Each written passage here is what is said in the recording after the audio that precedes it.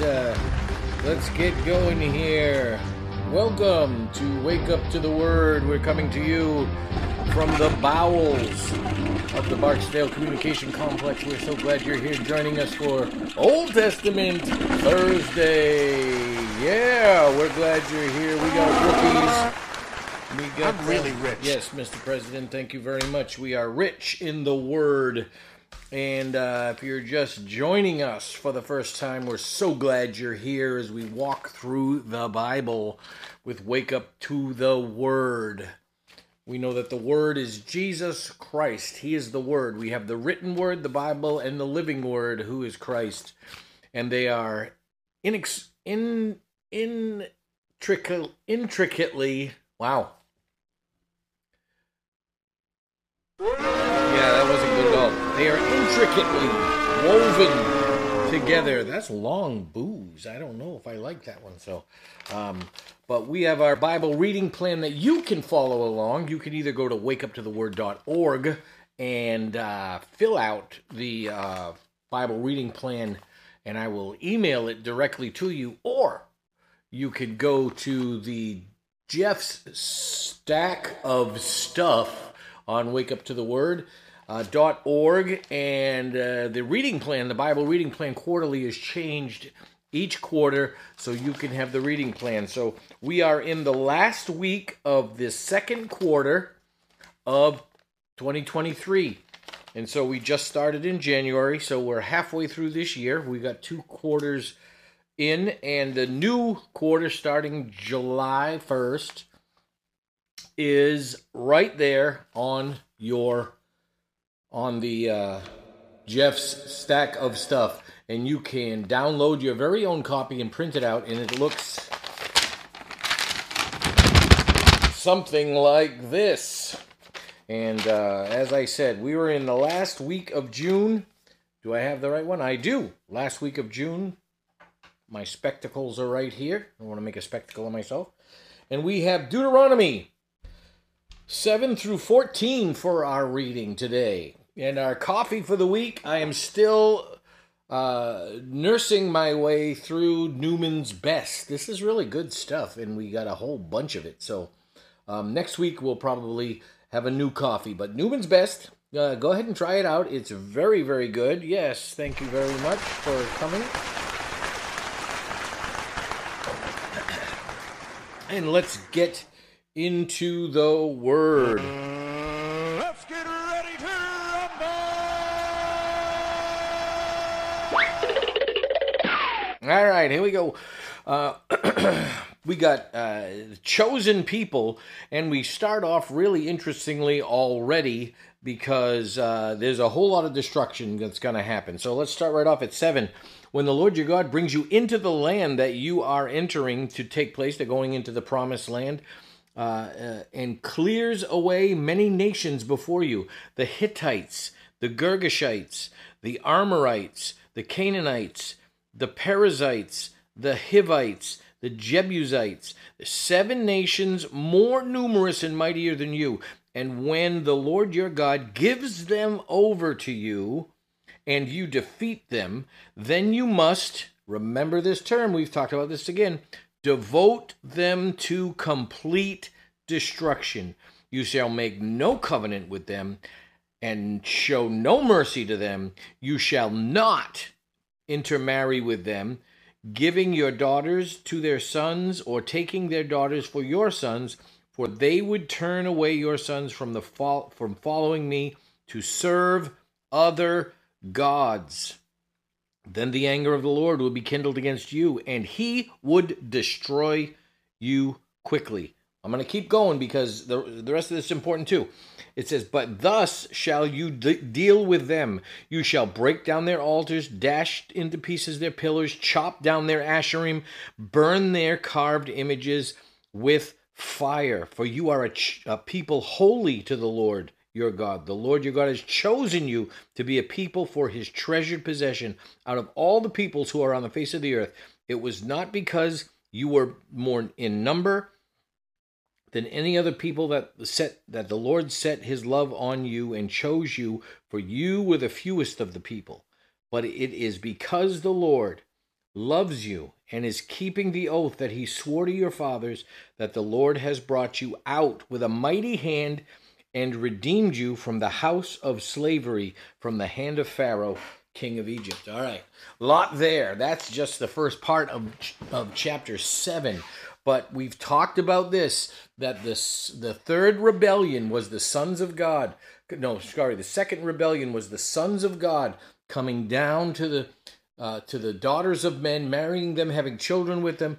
And the results, before and after the flood, they did this. The results are this intermingling with people. And the results are this genetic rebellion from God that's mixed with humanity. And God is devoting them to destruction. He is getting back to people the way he created people to be. Not this mixture of these rebelling Elohim that have come to be part of this, God's creation, and to take part in God's creation, and to thwart God's creation from what it was intended to do. So God has come in, and he's selected a people, and now they are going in, and through the power of God, they are cleansing the rebellion. So, chapter 8, remembering the Lord your God. Chapter 9, not because of righteousness. He's talking about when he went up to the mountain and he came down with the commandments and the day of assembly, and how Moses didn't drink while he was there. And he came down and he destroyed the tablets because they were worshiping an idol. They were worshiping the golden calf. And then as we get into 17 of chapter 19 is that golden calf. He says, so he was told to recut the tablets, build the Ark of the Covenant, recut the tablets, go up to the mountain. And then 17 says, so I took hold of the two tablets, and this is where he threw them down and destroyed them. Then in chapter 10, that's where he makes the new tablets. And he goes up and he says, I will write on the tablets the words that were on the first tablet that you broke, and you shall put them in the ark. So if they ever find the Ark of the Covenant, that's where the tablets are. And it says, and he wrote on the tablets in the same writing as before the 10 commandments that the Lord had spoken. In Hebrew, it actually says the 10 words, but that's maybe a parsing for another time. Then when we get to the end of chapter 10, is talking about circumcising your heart. Circumcising your heart. And now Israel, what does the Lord your God require of you? But to fear the Lord your God, to walk in all his ways, to love him, to serve the Lord your God with all your heart and with all your soul, and to keep the commandments and statutes of the Lord, which I have commanded you today, for your good. And so oftentimes people think, all these rules, all these commandments, God has put this stuff in his word, not so you can follow all these rules, but so that it'll keep you from harm. God's best is within the principles of his word. And yes, in the Old Testament, it was a law, they were rules. In the New Testament, these are principles and guidelines, and the law is written on your heart. If you're chasing after God, if the Holy Spirit indwells you, he's leading you and guiding you. He's grieving when you go in the wrong direction. And sometimes we quench his power when we reject what God has for us, what God's best is. But these principles and guidelines that are throughout Scripture are for us. People think, he's keeping me from having fun. No, he is enhancing your happiness by following his ways, his guidelines, his principles, because his ways are best, his ways are higher than our ways, his thoughts are higher than our thoughts. We're not going to grasp all of it, but what he's given us, we can incorporate into our lives. Later on in 16, it says, circumcise therefore the foreskin of your heart, and be no longer stubborn, For the Lord your God is God of gods and the Lord of lords. The great, the mighty, and the awesome God is not partial and takes no bribe. Interesting portion of Scripture. This God is the God of gods. Okay?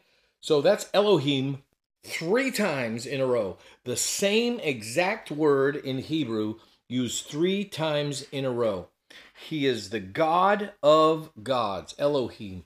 It's this and I've shared this before. I learned this as this unique word for God that's only used for God, because it's a plural word that is often used singularly, which really is cool and makes sense, and I understand that how nicely it would fit with a triune God. The problem is that it's not a unique word. It is the most generic word for God that there is. It can be used plurally, it can be used singularly, but it's like over 2,000 times in the Old Testament. It's not unique, it's generic. It's like us using God with a small g. And what signifies it or makes it distinct from other uses, from other gods, is that there's always a quantifier or a clarifier that comes with it when it's talking about Yahweh, when it's talking about the Creator God, the Almighty God, the Yahweh, the I Am. That's a unique use. And this in particular, for the Lord, for Yahweh, your God, is God of gods, is the Elohim of Elohim. So other Elohims are gods in a little sense, in a tiny sense, divine beings, but they're not Yahweh. They're not Almighty God. They are created beings, and they are the ones leading us astray. They're the ones leading all of these other nations, the Jebusites and the Girgashites, the Hittites, the Amorites, the Perizzites, the Canaanites, the Hivites, the Jebusites. These are the gods that are leading them astray. And so we need to understand that's what's happening. These are rebelling Elohim. These are rebelling divine beings that at the Tower of Babel, God cast them to the nations, and in a rebellion, they have been leading the nations away from God. And that has been going on since Babel, and it continues on to this day. The Lord's chosen place of worship. And so now we come to chapter 12 of Deuteronomy. He talks about, you surely, this is verse 2, you shall surely destroy all the places where the nations whom you shall, nations whom you shall dispose serve their gods. On the high mountains and on the hills and under every green tree, you shall tear down their altars and dash to pieces their pillars and burn their Asherim with fire. You shall chop down the carved images of their gods and destroy their name out of the place. Notice the places where they are. They're in the mountains, the high mountains, and the places where the green trees are. So mountains and gardens. And this are sacred spaces, and they're trying to take over the sacred space. Counterfeit worship looks like true worship, but it's worshiping different gods. That's important to understand. Counterfeit worship looks like true worship, or looks like the worship of a true God, of the true God, but it's worshiping a different God, a false God, a foreign God, a counterfeit God, a lesser God. It looks the same. It sounds the same. It may even be in the same places, in a temple, in a church. It may use all the same terminology, but it is still worshiping a false God. It is not worshiping Yahweh, the I Am, the Creator. And that's important to understand. We have all these cults that worship a different God than Yahweh, the Creator. And we need to understand that. And this is what this is telling us. Get rid of those things Don't let them last. Point them out. We have lots of false religions that point to a different God. So warning against idolatry, again, that's at the end of verse 12, and that you do not inquire about their gods, saying, how did these nations serve their gods, that I also may do the same. You shall not worship the Lord your God in that way, for every abominable thing that the Lord hates, they have done for their gods, for they even burn their sons and daughters in the fire to their gods. So they do all kinds of things. And we come up on 14, and some of you may have picked up on this and thought I might grab onto it. Well, here it is. You are the sons of the Lord your God. You shall not cut yourself or make any baldness on your forehead. Now, come on. What have I done?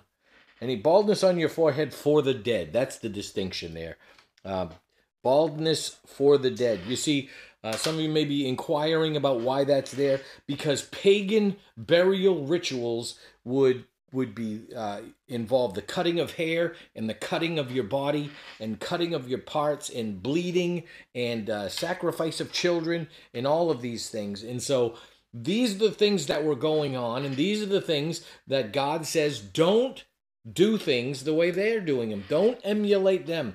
Go through what I've told you, how to worship me, how to worship the true God, your creator. The next part of 14 comes into the tithes and how to give your tithes and when to give your tithes. And that's the end of this particular portion of our reading today. It ends at 14. But there is some cool stuff there as they come in the land. As they come into the land, and God they're coming confronted with the false worship. And we need to keep our eyes on this, because Satan doesn't change a lot of his patterns. The enemy doesn't change a lot of the patterns. The false gods don't change a lot of their patterns. What they try to do is counterfeit. They try to counterfeit the one true, real creator God, Yahweh, the God of gods, the Lord of lords. They try to counterfeit it to draw people away. And then we have Jehovah's Witnesses. We have Mormons. We have lots of other religions that say they're Christian, but they're truly not Christ following. They're following a different God. They're following a different word. They're following an additional word.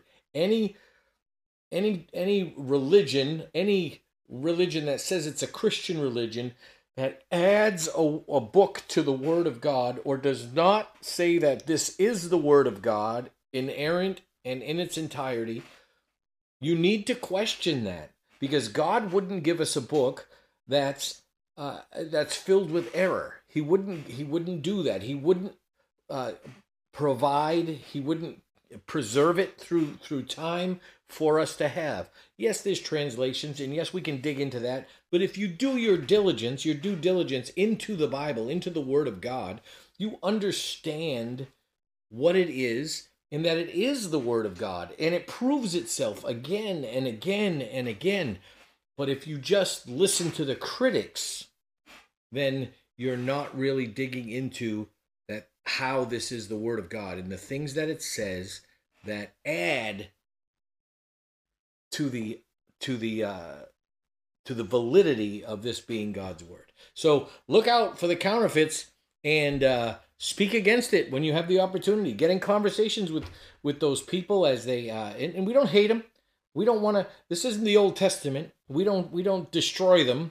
But what we do is we speak the truth in love, because God now under the new covenant has come and offered salvation freely to all mankind, and we are his ambassadors in this world. So New Testament Fridays tomorrow, and keep reading, keep drinking your coffee, and we hope to see you soon. This was kind of a short episode. We only got 20 minutes. So, hey, glad you joined us. And as you can see, I'm facing a new direction in my office. I moved some things around, and you'll continue to see some changes. I'm trying to get organized and uncluttered, and trying to clean out my mind. So Room for more God stuff. All right. There we go. Thanks for joining us. We hope to see you tomorrow for New Testament Friday. I got things to do. Bye. Yes, Arnold lets you know that we got. Bye-bye.